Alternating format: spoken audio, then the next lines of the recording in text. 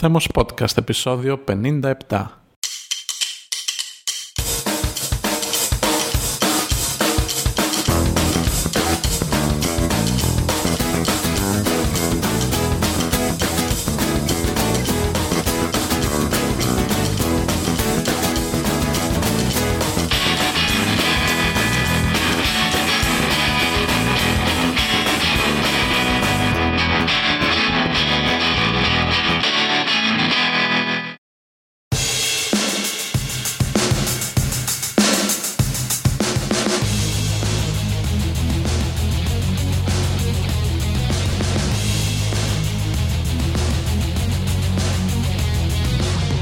Γεια σας, είμαι ο Θέμος και καλησπέρα από μια φθινοπορεινή Αθήνα.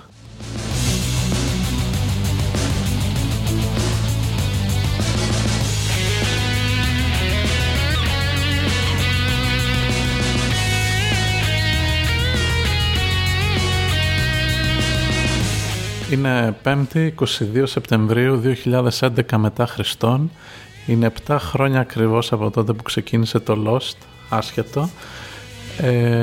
Και καλώς ήρθατε στο 57ο επεισόδιο του Θέμος Podcast. Έχουμε διάφορα πραγματάκια σήμερα να πούμε. Έχουμε καιρό να κάνουμε και podcast. Ίσως να μην είναι τόσο μεγάλο το σημερινό. Το βασικό θέμα φυσικής θα είναι το multiverse, το πολυσύμπαν, υποθέτω. Θα πούμε τι είναι αυτό. Μετά θα μιλήσουμε λίγο για το Αστροπάρτι, την συγκέντρωση ερασιτεχνών αστρονόμων που έγινε το καλοκαίρι που μας πέρασε.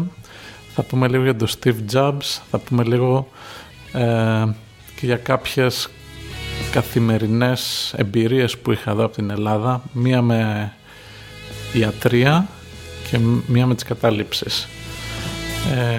Επομένως, αυτό θα είναι το επεισοδιάκι σήμερα. Ξέρω έχουμε καιρό να βγάλουμε επεισόδιο, αλλά ελπίζω να το απολαύσετε λίγα και καλά.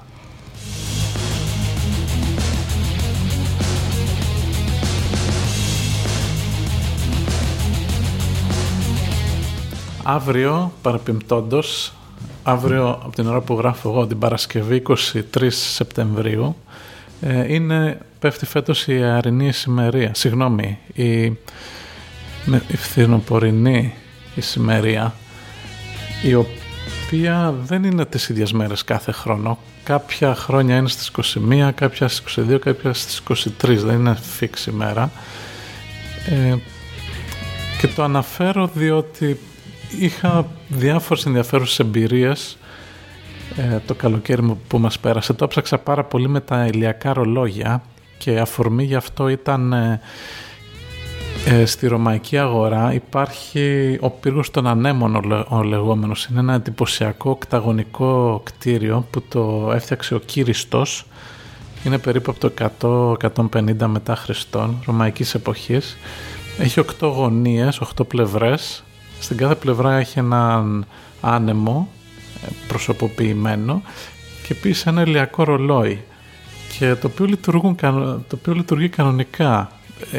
Σε κάθε μεριά έχει ένα ηλιακό ρολόι, δηλαδή 8 στο σύνολο, και μπορούσε κανείς να διαβάζει την ώρα από πολύ μακριά και από όποια πλευρά και να ερχόταν. Αυτό που ήθελα απλώς να πω στην Ιαρινή Ησημερία είναι ότι ο ήλιος στον Ισημερινό βρίσκεται ακριβώς από πάνω στις 90 μοίρες ή στο 0, ας πούμε ότι είναι αυτό.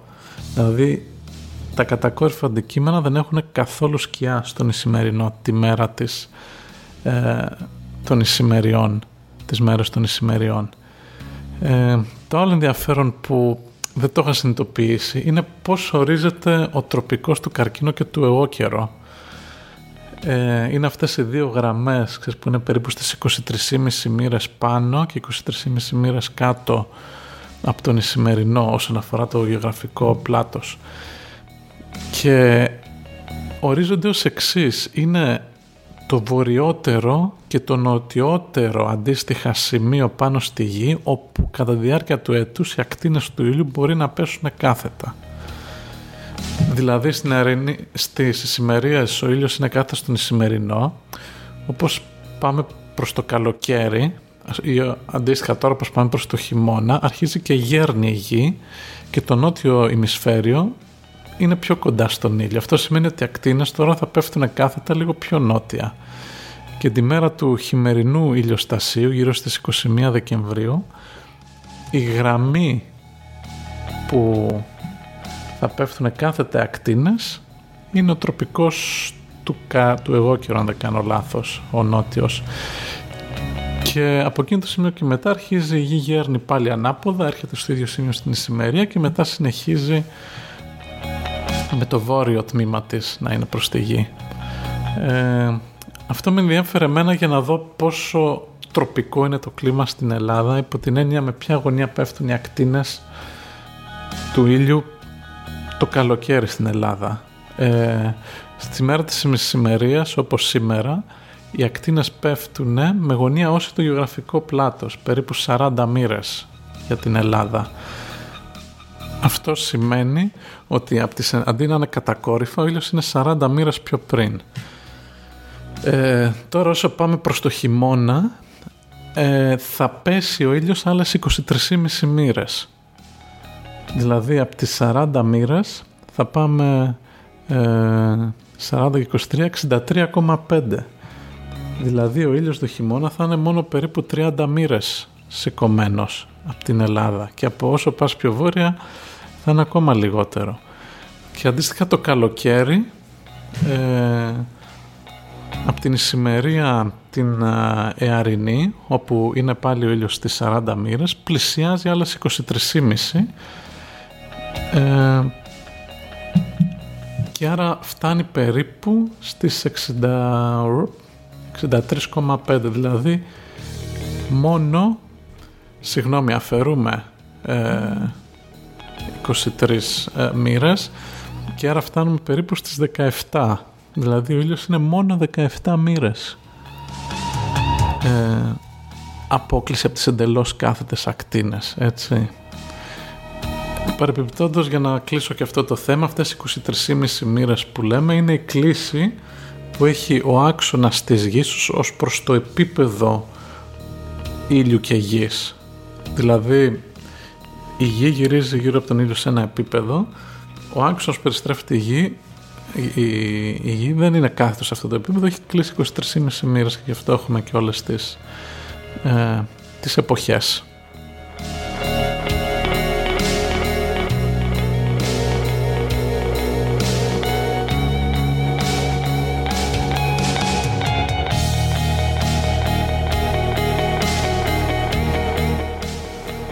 Έφυγε και από την ηγεσία της Apple ο Steve Jobs στις 24 Αυγούστου που μας πέρασε. Εμένα με σόκαρε αυτό μόλις το είδα, δεν το περίμενα. Ίσως να ήταν αναμενόμενο ότι κάποια στιγμή θα το έκανε, απλώς δεν περίμενα ότι θα το κάνει τώρα. Και κλείνει ένα μεγάλο κεφάλαιο για μένα. Ουσιαστικά από το 2003 που πήγα στην Αμερική και είδα τα προϊόντα της Apple που ήταν παντού, κυρίως Mac και iMac, και μάλιστα ο πρώτος μου υπολογιστής στο γραφείο που έκανα διδακτορικό ήταν αυτός ο iMac με την καμπυλωτή βάση την ημισφαιρική και την swivel οθόνη. Φανταστικό μηχάνημα. Μέχρι και τώρα που ήταν ο Steve Jobs, παρακολουθούσα με φανατισμό σαν οπαδός που παρακολουθεί μια ομάδα. Θυμάμαι συγκεκριμένα όταν ήταν το 2007 να ανακοινώσει τα καινούργια iPods, που μόλις είχε ανακοινωθεί το iPhone και παρακαλούσα να βγάλουν ένα iPhone χωρίς τηλέφωνο, να είναι ένα touch screen, που ήταν το iPod Touch δηλαδή. Και είχα και κάθε φορά, αλλά και τη συγκεκριμένη, έκλεινα τα πάντα, δεν έβλεπα mail, δεν μιλούσα σε κόσμο, δεν έμπαινα news, Twitter δεν υπήρχε τότε άλλωστε. Και παρακολούσα τον κόσμο να μην μιλάει και πήγαινα σπίτι εκείνη μάλιστα τη συγκεκριμένη μέρα και ο συγκάτοικός μου ο Άντριο έκανε το ίδιο πράγμα και κατεβάζουμε το βιντεάκι που είχε ανέβει από την πρωινή ομιλία, το βάζουμε στο projector και το παρακολουθούσαμε σαν live και μόλις ανακοίνωσε One More Thing ότι ήταν το iPod Touch, άρχισα να χοροπηδάω. Το iPhone τότε, αν θυμάστε, είχε $600 και λέω εντάξει, έτσι και αυτό το iPod Touch έχει κάτω από 400, το παραγγέλνω επί τόπου και βγάζει την τιμή εκεί στο τέλος $2.99 και οι σκηνές που ακολούθησαν είναι απερίγραπτες, έτσι. Είχα πάρει τις μαξιλάρες αγκαλιά, κυλιόμουν στο πάτωμα, γινόταν ένας πανικός, φωνές. Δεν ξέρω γιατί, ίσως να μην το έκανα τώρα αυτό, τώρα που η Apple είναι μεγάλη και τρανή.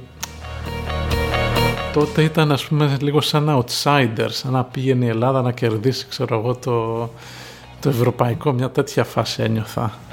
Και όντως το παρήγγειλα το iPod Touch εκείνο το βράδυ, έκανα pre-order, ήρθε μετά από 2 εβδομάδες και το πούλησα μόλις πριν 1 μήνα. Με βαριά την καρδιά, αλλά δεν το χρησιμοποιούσα γιατί είχα πάρει πια το δεύτερο iPhone. Αλλά όπως και να έχει, όλος αυτός ο κύκλος του φανατισμού με τον Steve Jobs να παρουσιάσει ήταν κάτι μοναδικό και αυτή η δεκαετία, η χρυσή δεκαετία της Apple, δεν νομίζω να μπορέσει να επαναληφθεί πάλι από οποιαδήποτε εταιρεία.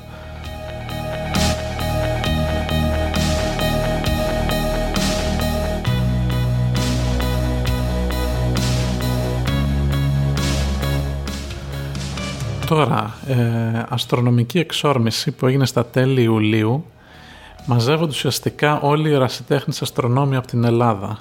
Εδώ να διευκρινίσω, ερασιτέχνης αστρονόμος δεν είναι ένας αστρονόμος που δεν είναι τόσο καλός ώστε να μη θεωρείται επαγγελματίας. Είναι κάποιος που του αρέσει η αστρονομία, συνήθως θα έχει και ένα τηλεσκόπιο, συνήθως δεν κάνει αστρονομία για την κύρια δουλειά του, αλλά του αρέσει να έχει ένα τηλεσκόπιο και να πηγαίνει να παρατηρεί ουρανούς, άστρα, πλανήτες κτλ. Δηλαδή το ερασιτέχνης πάει ως προς την ιδιότητα και ως προς το είδος των ασχολιών, ενώ ο επαγγελματίας αστρονόμος, ας πούμε, μπορεί να πάρει δεδομένα από κάποιο επαγγελματικό τηλεσκόπιο ή από το Hubble, να κάτσει να κάνει εξισώσεις, υπολογισμούς, στατιστικά, να βγάλει paper. Είναι μια πιο επαγγελματική και ακαδημαϊκή δουλειά, ας πούμε, ενώ ο ερασιτέχνης αστρονόμος είναι για οποιονδήποτε. Οπότε μαζεύτηκαν περίπου 500 άτομα. Ήταν καταπληκτικά, δηλαδή δεν το περίμενα.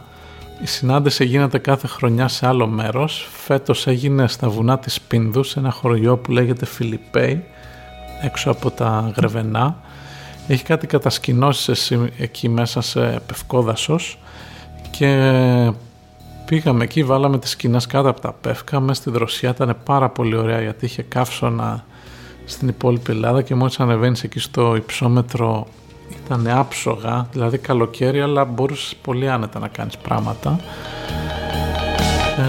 Εμένα με εντυπωσίασε πρώτον ο σκοτεινός ουρανός, έβγαλα πολλές φωτογραφίες και μερικά time-lapse βίντεο, τα οποία το βασικότερο το έχω ανεβάσει στο YouTube.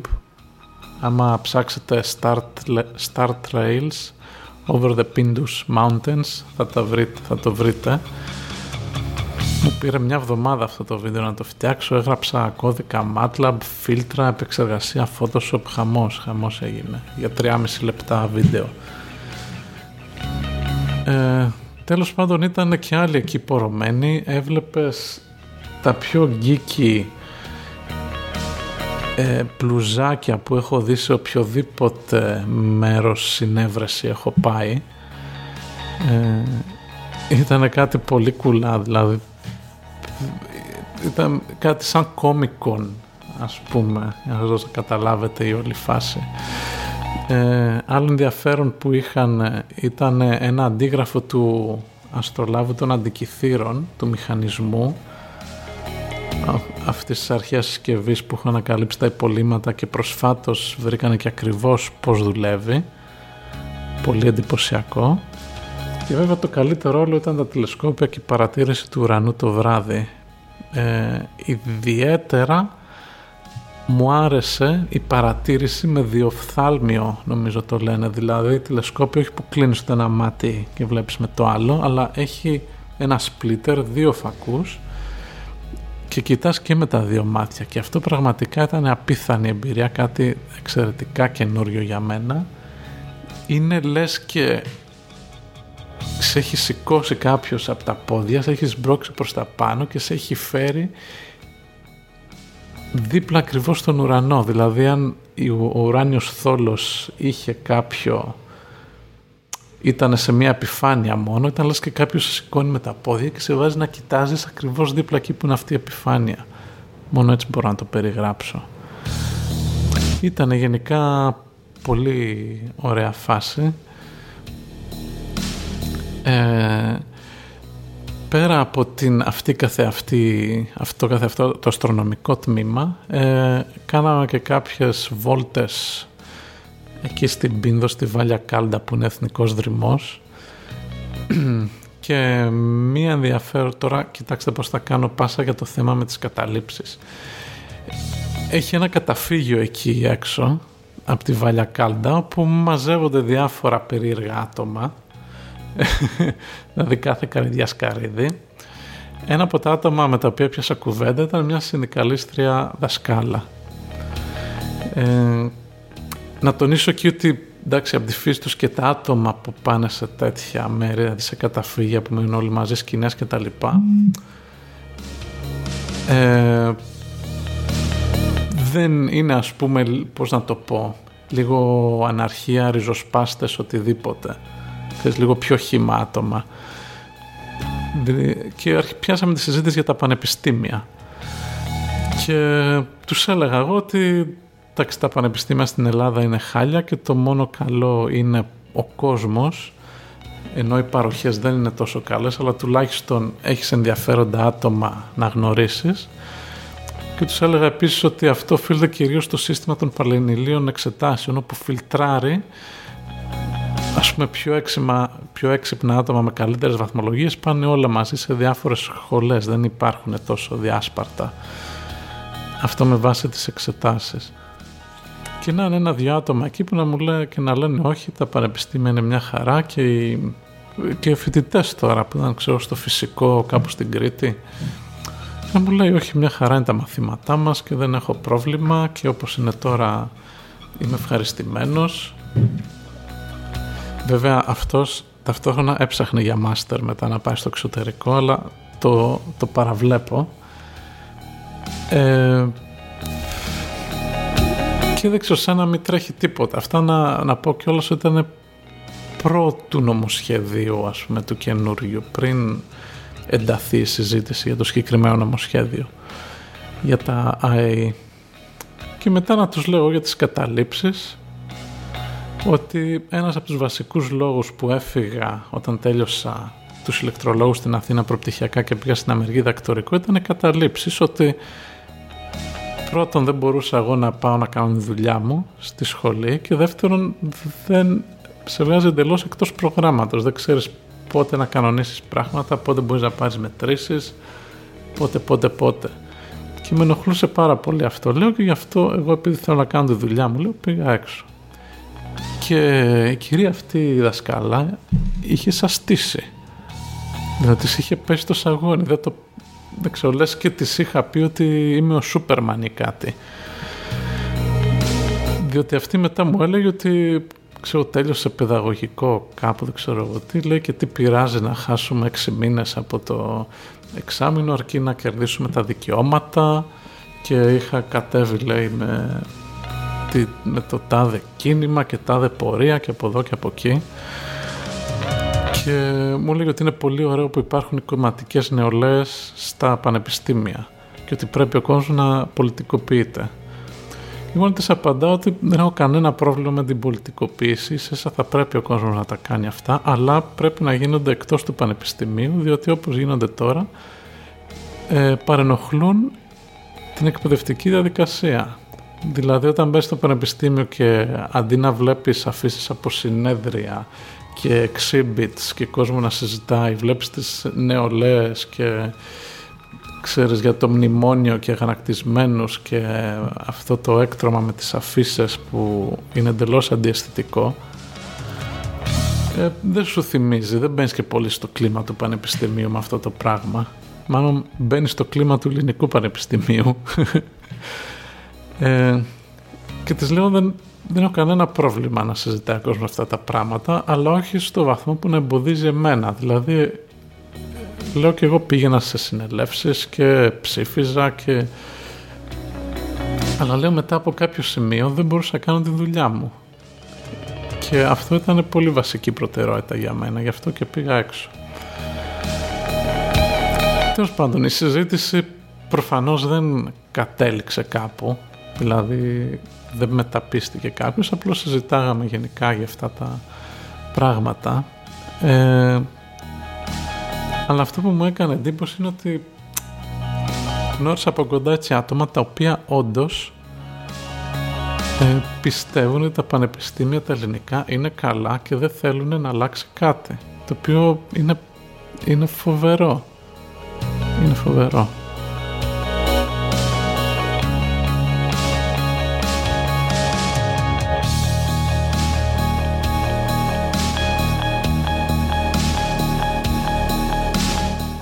Λοιπόν, να πω και για την εμπειρία μου στο ΚΑΤ, η οποία ήταν αρχικά αρνητική και τελικά θετική.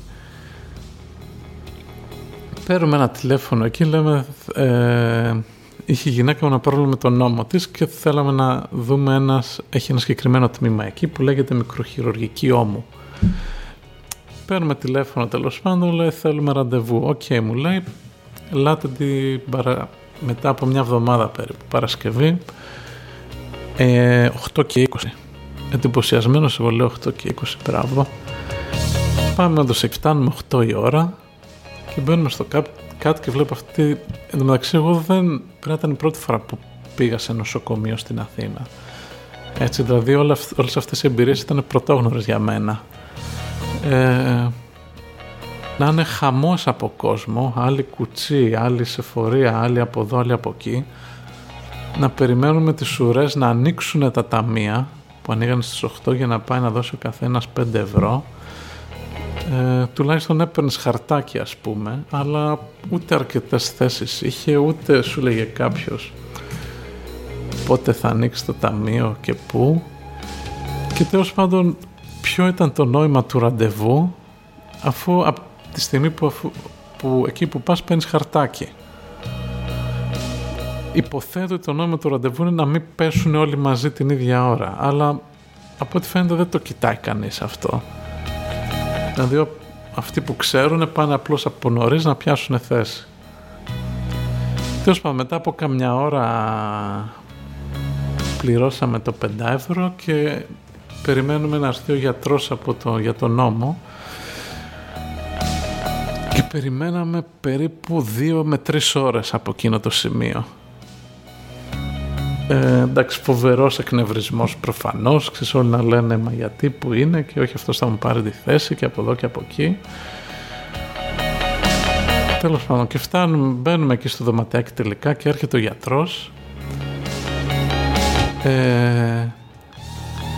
και από εκεί και μετά αλλάξαν τα πάντα.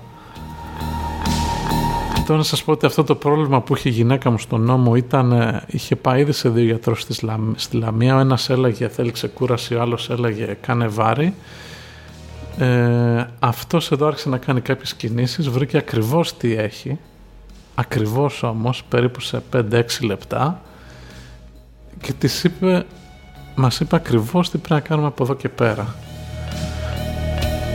Και να του λέμε εμείς εντωμεταξύ και ότι ζούσαμε στην Αγγλία και ότι εκεί όλα είναι δωρεάν και πολύ λιγότερη ταλαιπωρία και τα λοιπά, και να μας λέει ίσως έχει δίκιο σε αυτό, δηλαδή δεν το έχω διευκρινίσει ακόμα διότι δεν έχω ισχυρή αντίστοιχη εμπειρία στην Αγγλία, αλλά έλεγε ότι εγώ, λέει, αυτός μάλλον θεωρείται junior expert στον τομέα του για τον νόμο, δηλαδή είναι νέος αλλά και πάρα πολύ καλός σε αυτά που ξέρει.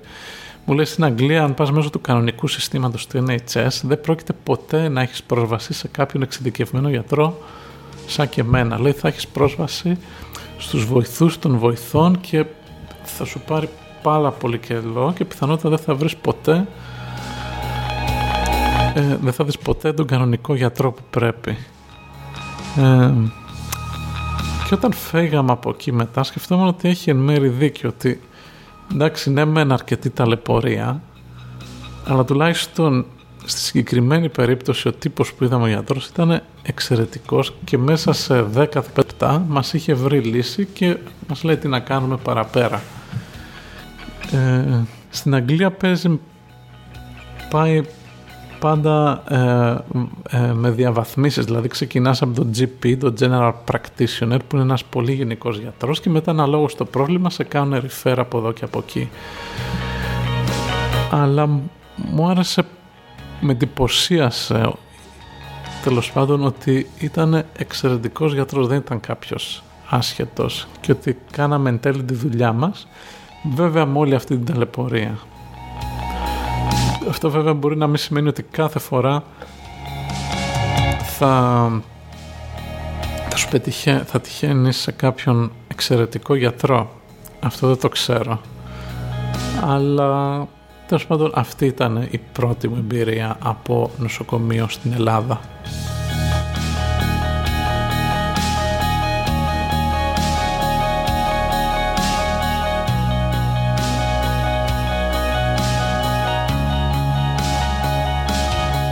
Λοιπόν, πριν περάσουμε στο κύριο θέμα για το Multiverse, δύο άσχετες πληροφορίες. Πρώτον, το επεισόδιο αυτό αρχικά ήταν ο σκοπός να γραφτεί σε iPad. Εξ ολοκλήρου, ήθελα να δοκιμάσω αν γίνεται να κάνω ολόκληρο το podcast από το iPad. Και είχα βρει τρόπο να συνδέσω το μικρόφωνο, το Blue Yeti, πάνω σε ένα USB hub, και αυτό το USB hub μέσω ενός αντάπτορα στο iPad, διότι αν συνέδεα κατευθείαν το μικρόφωνο στο iPad τράβαγε πάρα πολύ ρεύμα και δεν το αναγνώριζε, και άρχισα όντως να γράφω στο GarageBand. Είχα συνθέσει ένα καινούριο εισαγωγικό κομμάτι, μουσική δηλαδή, εξ ολοκλήρου στο GarageBand. Είχα χαρεί πάρα πολύ, άρχισα να ηχογραφώ και διαπίστωσα ότι έχει ένα σχετικά μικρό χρονικό διάστημα που σου επιτρέπει να γράψεις στο GarageBand. Δηλαδή δεν μπορείς να γράψεις, ξέρω εγώ, 1 ώρα, είναι περίπου 5-10 λεπτά. Και εκεί ξενέρωσα και επέστρεψα στο παλιό καλό PC, όπως καταλαβαίνετε. Η δεύτερη άσχετη πληροφορία της ημέρας είναι ότι όσο γράφω αυτό το podcast τρέχω κάποια simulations,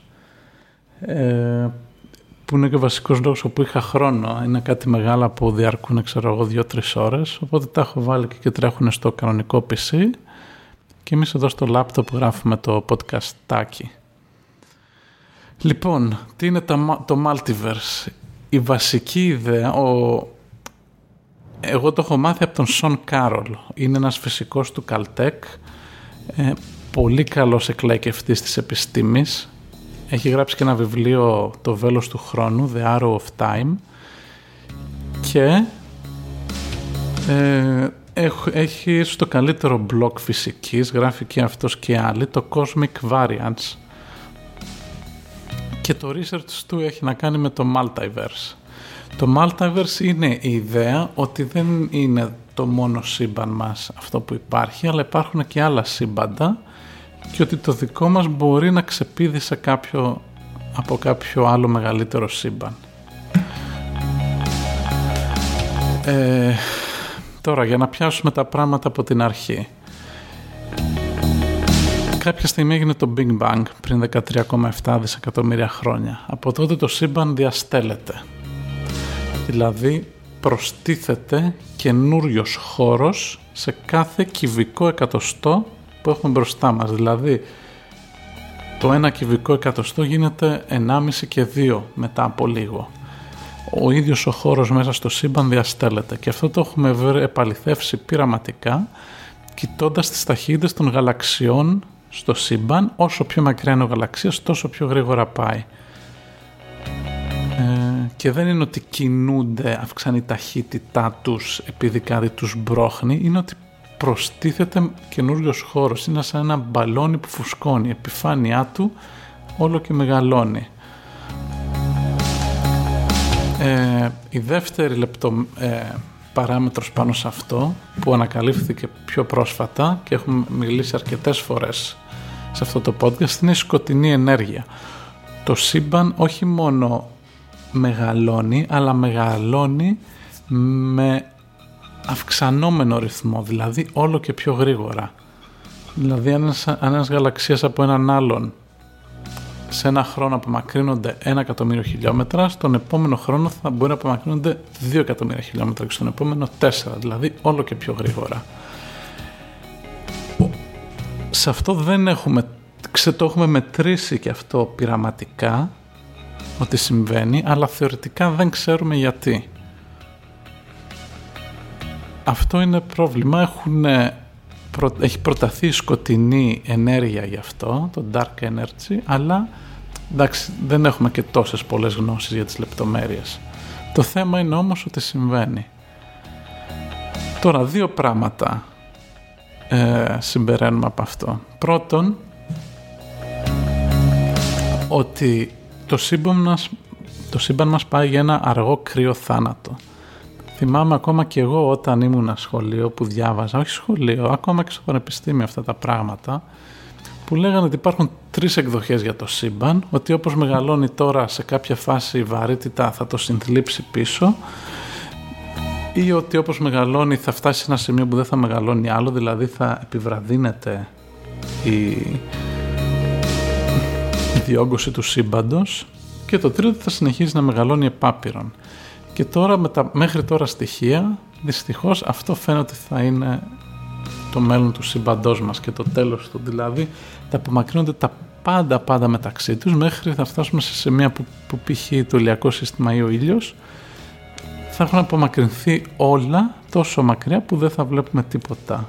Και αν κάποιος ξυπνήσει τότε και δεν ξέρει τίποτα για τον κόσμο, θα νομίζει ότι είναι μόνος του σε ένα μαύρο σύμπαν. Ο ουρανός θα είναι κατάμαυρος, ούτε αστέρια ούτε τίποτα. Τέλος πάντων, εδώ κάπου μπαίνει και η εντροπία.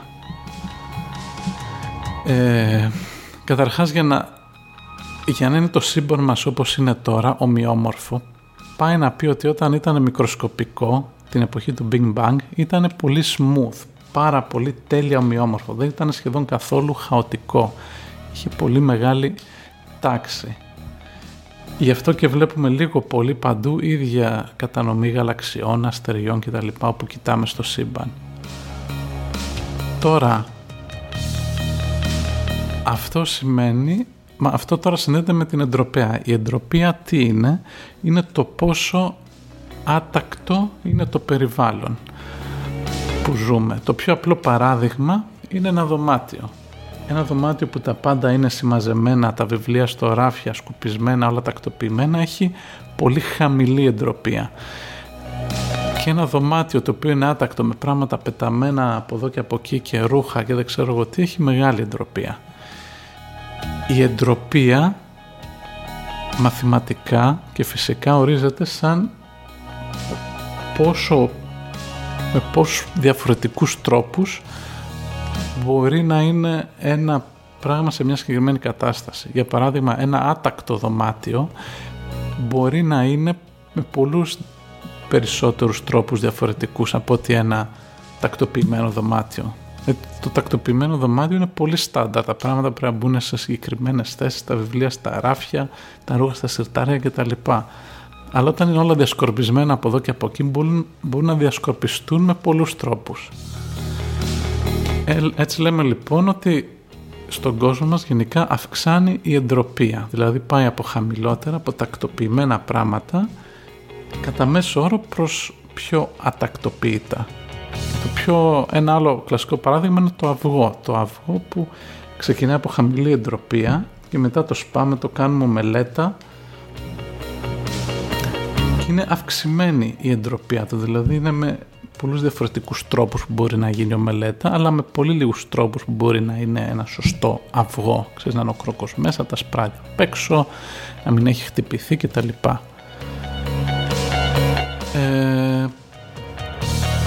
Αυτός είναι ο δεύτερος νόμος της θερμοδυναμικής, ότι η εντροπία αυξάνεται πάντα. Και αυτό θα το έχετε παρατηρήσει ότι είναι πολύ πιο εύκολο ένα δωμάτιο να είναι ακατάστατο παρά συμμαζεμένο. Εδώ έρχεται και το βέλος του χρόνου, το arrow of time. που λέει ότι ο χρόνος κυλάει προς την κατεύθυνση της μεγαλύτερης εντροπίας. Δηλαδή όσο περνάει ο χρόνος, τα πράγματα πάνε σε μεγαλύτερη εντροπία. Ή και το ανάποδο, αν έχω δύο εικόνες, ένα δωμάτιο με χαμηλή εντροπία και ένα δωμάτιο με υψηλή εντροπία, τότε χρονικά μπορώ να καθορίσω ποιο ήταν πριν και ποιο είναι μετά. Αν σου δώσω ένα αυγό και μία ομελέτα, είναι πολύ εύκολο να μου πεις ότι τα αυγό είναι πρώτα και η ομελέτα αργότερα. Δηλαδή πουθενά δεν έχει δει κανείς μια ομελέτα να μετατρέπεται σε αυγό ή μια λίμνη από νερό να μαζεύεται σε ένα σημείο συγκεκριμένο και να γίνεται παγάκι. Αυτό είναι ανάποδο. Αύξηση της εντροπίας σημαίνει λιώσιμο του πάγου. Αυτό είναι ένα από τα μυστήρια στη φυσική. Πρώτον, διότι οι νόμοι της φυσικής, οι εξισώσεις οι μαθηματικές, του Σρέντιγκερ, του Νεύτωνα κτλ. Είναι συμμετρικές ως προς το χρόνο. Δηλαδή δεν υπάρχει κάποια προτιμητέα φορά. Δηλαδή αν βάλεις όπου χρόνο μείον t στις εξισώσεις, να πηγαίνει ανάποδα ο χρόνος, οι εξισώσεις δουλεύουν κανονικά. Και μάλιστα σε μικροσκοπικό επίπεδο, αν δεις ας πούμε μπαλάκια, ξέρεις, βαρυτικά το ένα με το άλλο, να τσουγκράνε ή τον μπιλιάρδο, οτιδήποτε, δεν μπορείς να καταλάβεις ποια είναι η κατέπροστα, ποια είναι η κατεύθυνση του χρόνου. Μπορώ να σου παίξω την ταινία σε μοριακό επίπεδο ανάποδα και να μην καταλάβεις ότι πας ανάποδα στο χρόνο. Αντίθετα όμως μακροσκοπικά, όταν βλέπουμε κάτι στη ζωή, η εντροπία πάντοτε αυξάνεται και βλέπουμε πάντα τον χρόνο να συνεχίζει. Αυτό είναι ένα από τα πολύ ενδιαφέροντα θέματα της φυσικής. Το βασικό ερώτημα είναι, αφού η εντροπία αυξάνει, γιατί ήταν τόσο χαμηλή στην αρχή? Δηλαδή γιατί ξεκινήσαμε από ένα σύμπαν τακτοποιημένο με χαμηλή εντροπία και πάμε σε ένα σύμπαν που αυξάνει και γίνεται πιο άτακτο η εντροπία?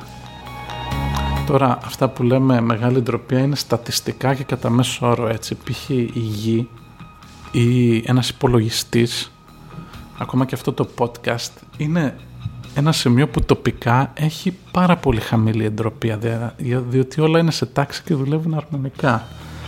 Υψηλή εντροπία θα είχαμε αν πάρω τον υπολογιστή και αρχίζω να το σπάω με ένα σφυρί ή να τον πετάω από εδώ και από εκεί.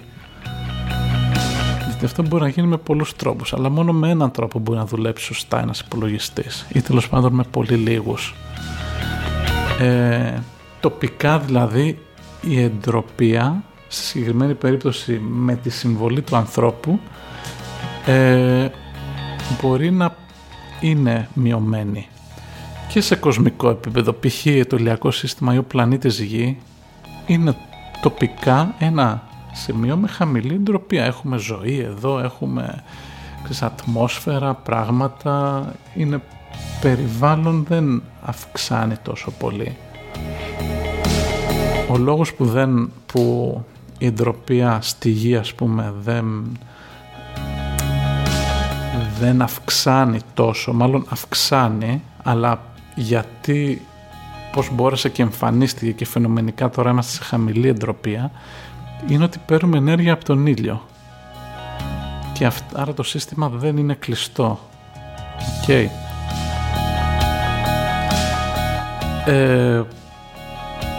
Τι γίνεται τώρα? Αυτά με την εντροπία είναι όλα πιθανοτικά, ότι μια κατάσταση μεγάλης υψηλής εντροπίας είναι πιο απίθανο να τη δεις από μια κατάσταση χαμηλής εντροπίας. Όχι αδύνατο, πιο απίθανο. Αν έχουμε όλα τα μόρια του αέρα σε ένα δωμάτιο,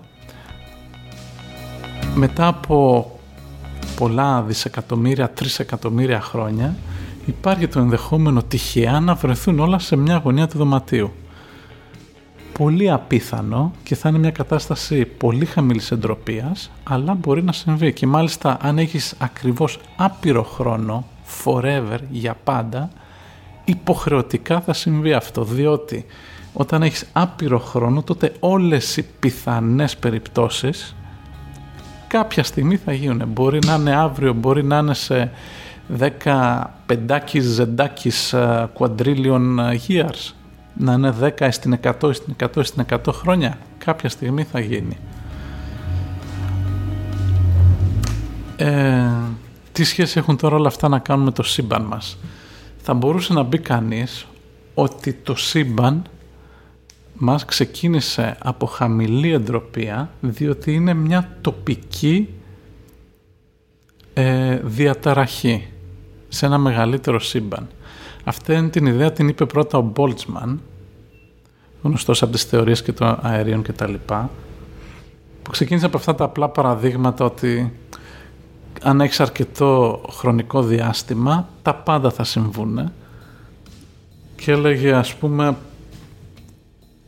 έλεγε παράδειγμα μια μιλόπιτα ο Σον Κάρολ στην ομιλία του στο TEDx Caltech, όπου αν έχεις τα διάφορα μόρια εδώ να βρίσκονται των χημικών συστατικών της μιλόπιτας, κάποια στιγμή αν αφήσεις αρκετό χρονικό διάστημα, αυτά θα βρεθούν σε μια τέτοια δομή που θα σχηματίσουν τη μιλόπιτα, αρκεί να περιμένεις αρκετό χρονικό διάστημα. Με τον ίδιο τρόπο που τα μόρια του αέρα μπορεί να βρεθούν περισσότερα από τη μία μεριά από ό,τι στην άλλη. Απίθανο, αλλά όχι αδύνατο. Από εκεί προέρχεται και η έκφραση Boltzmann's brains, όπου έλεγε ο Boltzmann ότι επειδή τα πάντα μπορεί να συμβούν αν περιμένεις αρκετό χρονικό διάστημα, πιθανοτικά, μπορεί να έχουμε κάπου στο σύμπαν, λέει, που να σχηματίζονται εγκέφαλοι, που να έχουν για ένα δευτερόλεπτο και μετά να χάνονται.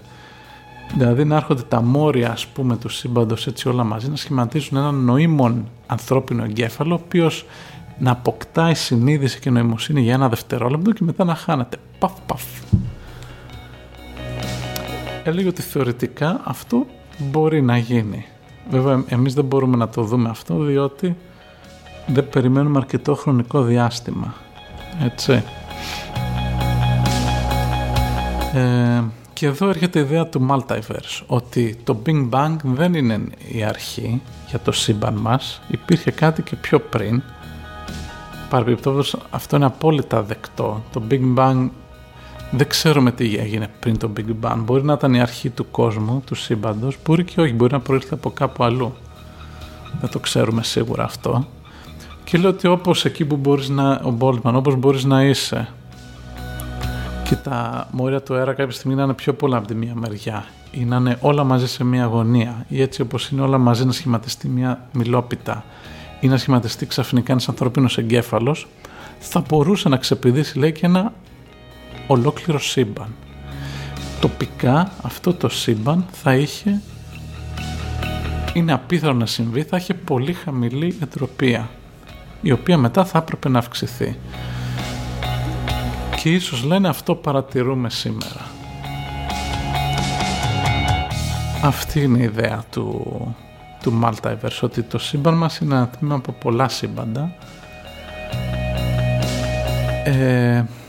Είναι μια ιδέα πολύ ενδιαφέρουσα θεωρητικά, αλλά είναι πάρα πολύ δύσκολο να επαληθευτεί πειραματικά. Δηλαδή μπορεί να βγάζουν θεωρίες ο κόσμος από εδώ και από εκεί και τι και αν, αλλά δεν μπορείς να μετρήσεις άλλα σύμπαντα. Δεν υπάρχει, ούτε θεωρητικά καν δεν υπάρχει αυτή τη στιγμή τρόπος, όχι πρακτικά. Και ο λόγος είναι η διαστολή του σύμπαντος. Επειδή το σύμπαν διαστέλλεται και επειδή η ταχύτητα του φωτός είναι πεπερασμένη και τίποτα δεν μπορεί να κινηθεί πιο γρήγορα από αυτή, κάποια σημεία του σύμπαντος αρχίζουν και κινούνται με ταχύτητα μεγαλύτερη από αυτή του φωτός. Άρα ό,τι φως εκπέμψουν για να έρθει σε εμάς δεν θα φτάσει ποτέ, διότι απομακρύνονται πιο γρήγορα. Και αυτός, άρα έχουμε ένα πεπερασμένο ορίζοντα που μπορούμε να δούμε στο χώρο, ο οποίος είναι περίπου, δεν θυμάμαι τώρα, είναι τα 13 δις χρόνια αν δεν κάνω λάθος. Αλλά όσο απομακρύνονται και μεγαλώνει το σύμπαν, αυτός ο ορίζοντας μικραίνει. Μικραίνει με την έννοια ότι απομακρύνονται τα πράγματα τα οποία βρίσκονταν εκεί μέσα. Άρα θα παρατηρούμε όλο και λιγότερα πράγματα. Και άρα πόσο μάλλον, αν δεν μπορείς να παρατηρήσεις το ίδιο σου το σύμπαν, πόσο μάλλον να παρατηρήσεις ένα άλλο σύμπαν. Και ο Σον Κάρολ στην ομιλία του αυτό είπε, λέει, δεν κατέληξε κάπου, δηλαδή αυτή είναι απλώς μια θεωρία για την εντροπία του σύμπαντος. Μπορεί να υπάρχει κάποια άλλη λύση, μπορεί για παράδειγμα, λέει, να μην υπάρχει καμία βαθύτερη αιτία. Δηλαδή απλώς γεννήθηκε το σύμπαν με αρχική συνθήκη χαμηλή εντροπία, αυτό είναι, χωρίς να υπάρχει κάποια βαθύτερη αιτία. Αλλά μπορεί και να υπάρχει, ποιος ξέρει.